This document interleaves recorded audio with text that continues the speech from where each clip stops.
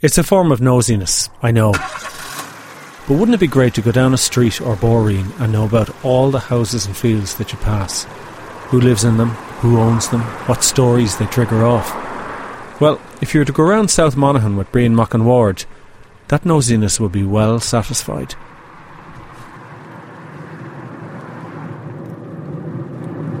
My father was principal of a school called Donaghmine, which is 2 miles from here.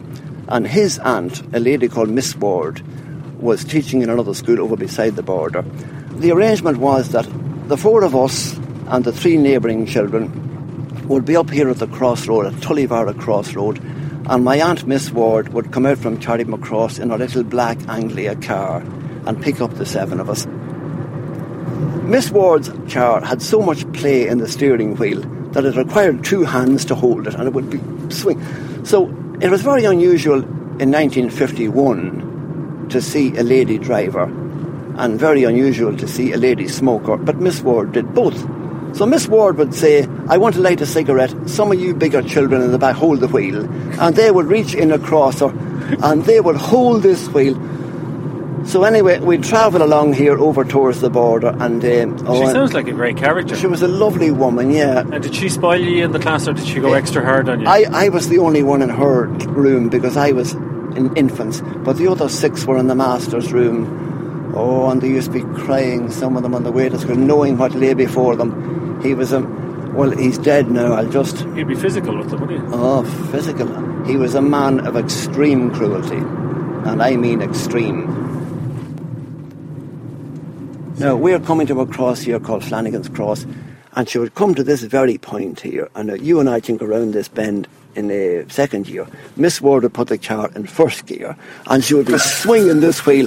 And I remember one of the lads who was in 5th or 6th class, he used to be so terrified of going into the master's room. I mean, he was in terror.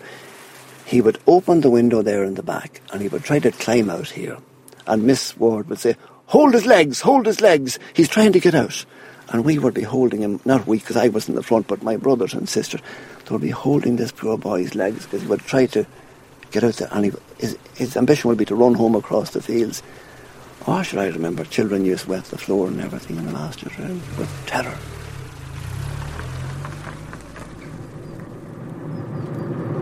There's a place back there now, Clonavogie. Bogie is a soft area, the spongy place. There's a word we use around here called fosy. Fosy applies to a softish, boggy place that you're in danger of sinking, or to bread that's not fully cooked. Fosy bread or a fosy bog. Oh, that's a lovely word, fosy, isn't it? Fosy. And then there's another word, fousy. Did you ever hear the word fousy? Meaning dessert. Would you like a wee fousy?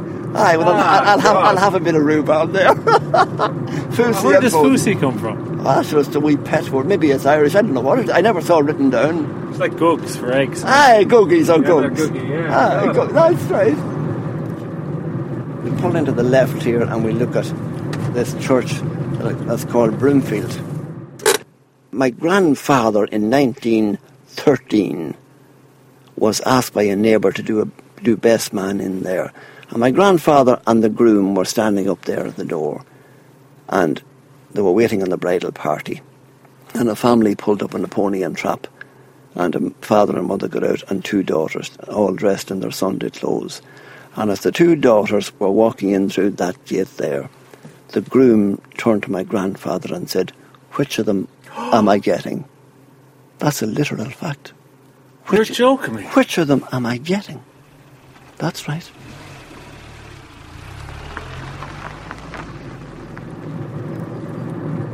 If I was a Monaghan man listening to you talking, could I tell what part of the county you're from?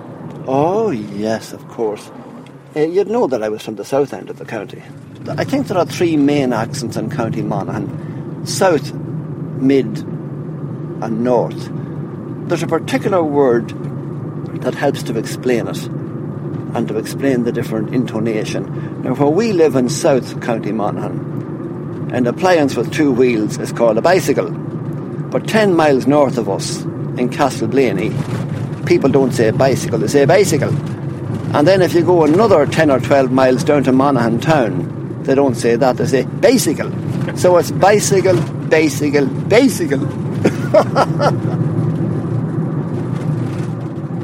What are you thinking about now when you're looking at the countryside? What do you spot that I wouldn't see not being from the area? Well, I'll tell you what I'm thinking about. I have a particular thing about road signage and all the misspellings that are in the Irish language version of road spelling, of signage spellings. And I can hardly drive from Carrickmacross to Castleblaney without getting angry. And not alone that, many of the words used in the signage are new words that don't exist in the Irish language. And some civil servant is deciding to rename places in this area. Now that sounds beyond belief, but I could show you 3, 4 or 5 in this 10-mile stretch, this stretch from Carrickmacross to Castleblaney, with incorrect spelling and even new plastic words that don't exist. And it really angers me. Like what? Broomfield. And the Irish word for Broomfield is Taplock, meaning a level plateau. And some civil servant has renamed it and Vroom, meaning the place of the broom, whatever that is. But you can get an Irish English dictionary and look up the word broom, B-R-U for them, but you won't find it. A nonsense word. I'll give you another example. I told you a minute ago we'd go over towards Cullaville. Cullaville is Cullenvilla, the forest of the sacred tree. But somebody, once again, this faceless civil servant, has renamed it Bwalya Vic Culloch, McCulloustown. It means nothing, it's just nonsense. And have you complained to them? I've been in communication with Uffick and Luganamnuka in the Phoenix Park at least a half a dozen times. It's the curse of the retired man. Well, it may be. The letter-writing retired but man. But I'm not impressing them, and I was told a couple of years ago in no uncertain terms that local knowledge and local information were not of interest to Uffick and Luganamnuka. I can't imagine they said that. I have the letter at home. I could show it to you. You're joking me? Yes. Just excuse me a second. See that word there, Lisnagunyon. My grandfather used to live in Lisnagunyon, which means the fort of the rabbits. Well, Cunyon is C-O-I-N, I for the N, but somebody has respelled it C-O-I-N-C-H-E-R-N-N. No such word. Plastic. Plastic. Quincan. Yeah, it means nothing. There is no such word.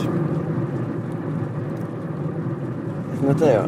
That's Broomfield Post, the former Broomfield Post Office. That's one wonderful lady. She looked after the whole countryside for years and years, Mrs. Finnegan. And she was nearly like a social worker instead of a postmistress. My wife, who's called Sheila, was reared in Armagh City, and she lived in London for 13 years after that, so she knew nothing about farming or anything of that nature. The closest she had ever been to a bovine was to see one in the field or in a postcard. But at the time, we were living on a farm and we had cattle and heifers and pigs and so on. But one morning I was heading off somewhere. There was a heifer starting to calve, and I said to Sheila, just keep an eye on that heifer there. She'll be okay, but keep an eye on her anyway. And Sheila said, what does that mean? And a heifer is a cow that hasn't... having her first calf. Anyway, I said, you'll do your best, she'll be okay. So anyway, I went off wherever I was going, and Sheila went out of the shed, and the heifer was just starting to calve, and she panicked, and she ran in, twisted the little handle, rang Mrs. Finnegan in the post office and said, Mrs. Finnegan, get me the vet quick, there's a heifer calving. And Mrs. Finnegan said, take it easy, daughter, calm down, at the feet out. And Sheila said, they are, they're not. I don't know whether they are or not. Well, just go back out, daughter, and see. And don't frighten the heifer. It's our first calf. Be nice and quiet. So Sheila ran back out to the shed and back into the house to the phone and said, the feet are out. So Mrs. Finnegan said, good. Now, just go out to the shed and take a wisp of straw in your hand. And just as the heifer pushes, you just give a gentle little pull and help the heifer and go nice and easy. Put the straw around the legs. Just to give you a bit of a grip to instead of ropes, just hold on with straw. So anyway, the calf was born and all was well, and Sheila went back in and rang Mrs. Finnegan and said, Mrs. Finnegan, the calf's out and it's suckling its mother, and thanks very much, you were great. And Mrs. Finnegan said, well, sure, didn't I save you £10 on the vet? And I came home from wherever I was, and I rang Mrs. Finnegan to thank her, and she said, that's a great woman you took home with you. She'll be a farmer yet. Let's see. There's a place where we can pull in somewhere up here. The old railway line used to run along here. But this incident happened about 1890 or 1892 or 3. My great-grandfather had 6 sons, and one night one of them was coming home from some house or a party or goodness knows what. I think we'll just cross the road here. He was coming home from somewhere, and a row developed among a number of these neighbours, and my uncle, who was called James, was struck in the head. Now, I was told he was struck with a stone, but he was knocked unconscious just along here. This is Drumgoose. The railway line ran there. And he was knocked unconscious, and the man who knocked him out thought he had killed him, and he dragged him across the field to the railway track and spread him on the track. And the 6 o'clock train, this is in the morning, the 6 o'clock train came from Dundalk and crossed him. And the driver got the train stopped. It took a very long time, obviously, but the driver ran back and the parts of the body were still warm. The body was gathered and it was taken down to a house down there now. The house is knocked now, but that's where my grandfather came from originally. And the body was laid out in a shed that had been built some time before that for livestock. But the man who had committed the crime, he escaped, and I was told he got to America before the authorities could apprehend him. But my great-grandfather on a fair day would be in Castleblaney, which is 2 or 3 miles down there, or else in Crossmedlen, which is 2 or 3 miles the other way. He'd be in one of those towns on a fair day, and he might have a few extra drinks. But he would come home at night, and he'd stand outside the house of the alleged murderer, and he'd roar in, "Oh, murderers, you killed my son." But doesn't it all sound so brutal? But anyway, that's the story I was told.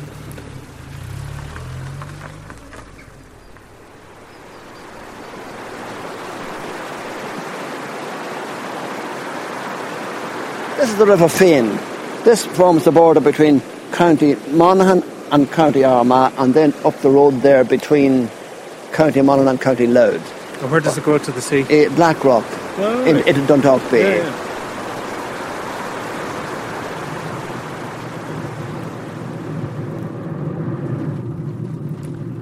Now we'll just stop here on the very border.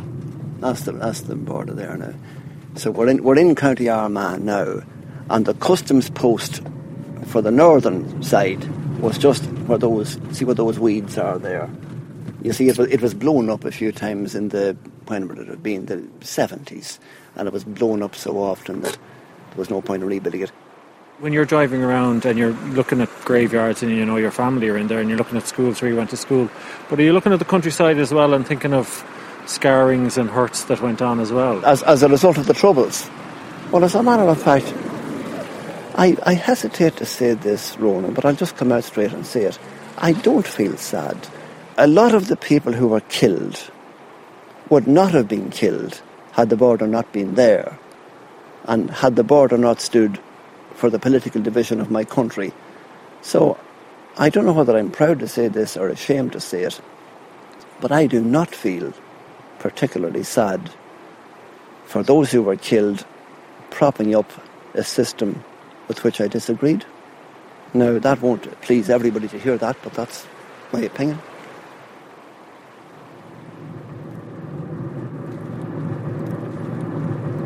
This is James Cunningham's shop here. Now, this is where we began our journey. But we'll just go in here now and... So he has handwritten signs for cement and dog food and... A lot. This man is open 364 days a year. I don't think he opens on Christmas Day. He and I were at school together, and he's a very close friend of mine. Hello. How's the farm? What are you doing open on a Sunday? Get a few bob. Make some money? Make money. Oh, There's very an good. interesting shop in there. Can I go in and have a Yeah, look? why not? This is the most incredible shop I've ever been in. You're selling You name it. farm gear, saucepans, expanding foam for going round windows, Caterpillar boots, and you have bags of onions, Yeah. turnips and cabbage in the fridge, dog food. You make sandwiches of it. You make sandwiches of it. I heard a woman prayed for this morning, Mrs. Cunningham. Culleton. Is that Thomas Culleton's mother? That's correct. Oh, I see. I wasn't sure who she was. Yeah. Penny dying. Oh, indeed. What's new? Penny hanging themselves. Oh, yeah, no shortage of tragedies now. But it's a very interesting shop, isn't it, Ronan? You wouldn't see many calving, Jack. We're taking a calf out of a cow. All right, so this is like what you were saying about the straw, what Sheila did with the straw. Same thing, but you hook it onto the cow's front feet, and if the cow's not fit to cow for herself. And you've a pair of jeans. Yeah. €7, that's good. Yeah. And you've underwear. The spring is coming. Jim. Spring's coming, Brian. Good to see you. Yeah. It's a great painting.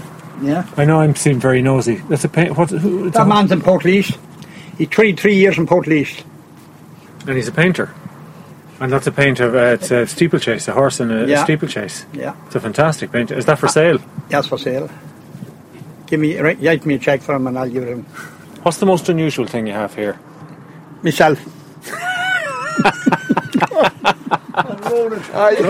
Jimmy, we're hitting the road. See you again, James. Bye now. Have a good day. Good luck. God, that was fascinating. That big field there was about 40 or 50 acres. That was a big Protestant farm belonged to a man called Andy Eakin. Brian Ward and the area around Carrickmacross in South Monaghan. And he sold off 3 portions of it for £100 each. And my grandfather bought one of those portions. Brian has made CDs of his stories, which you can get on his website, irishmusings.com. They're in Irish and English. There's a link to irishmusings.com on this programme's page on the documentary on one site on rte.ie. And before Andy Eakin, it belonged to a man called Hamilton McMath. You're talking about the 1800s now. 18 something, of course, yes. You've been listening to The Curious Ear. I'm Ronan Kelly.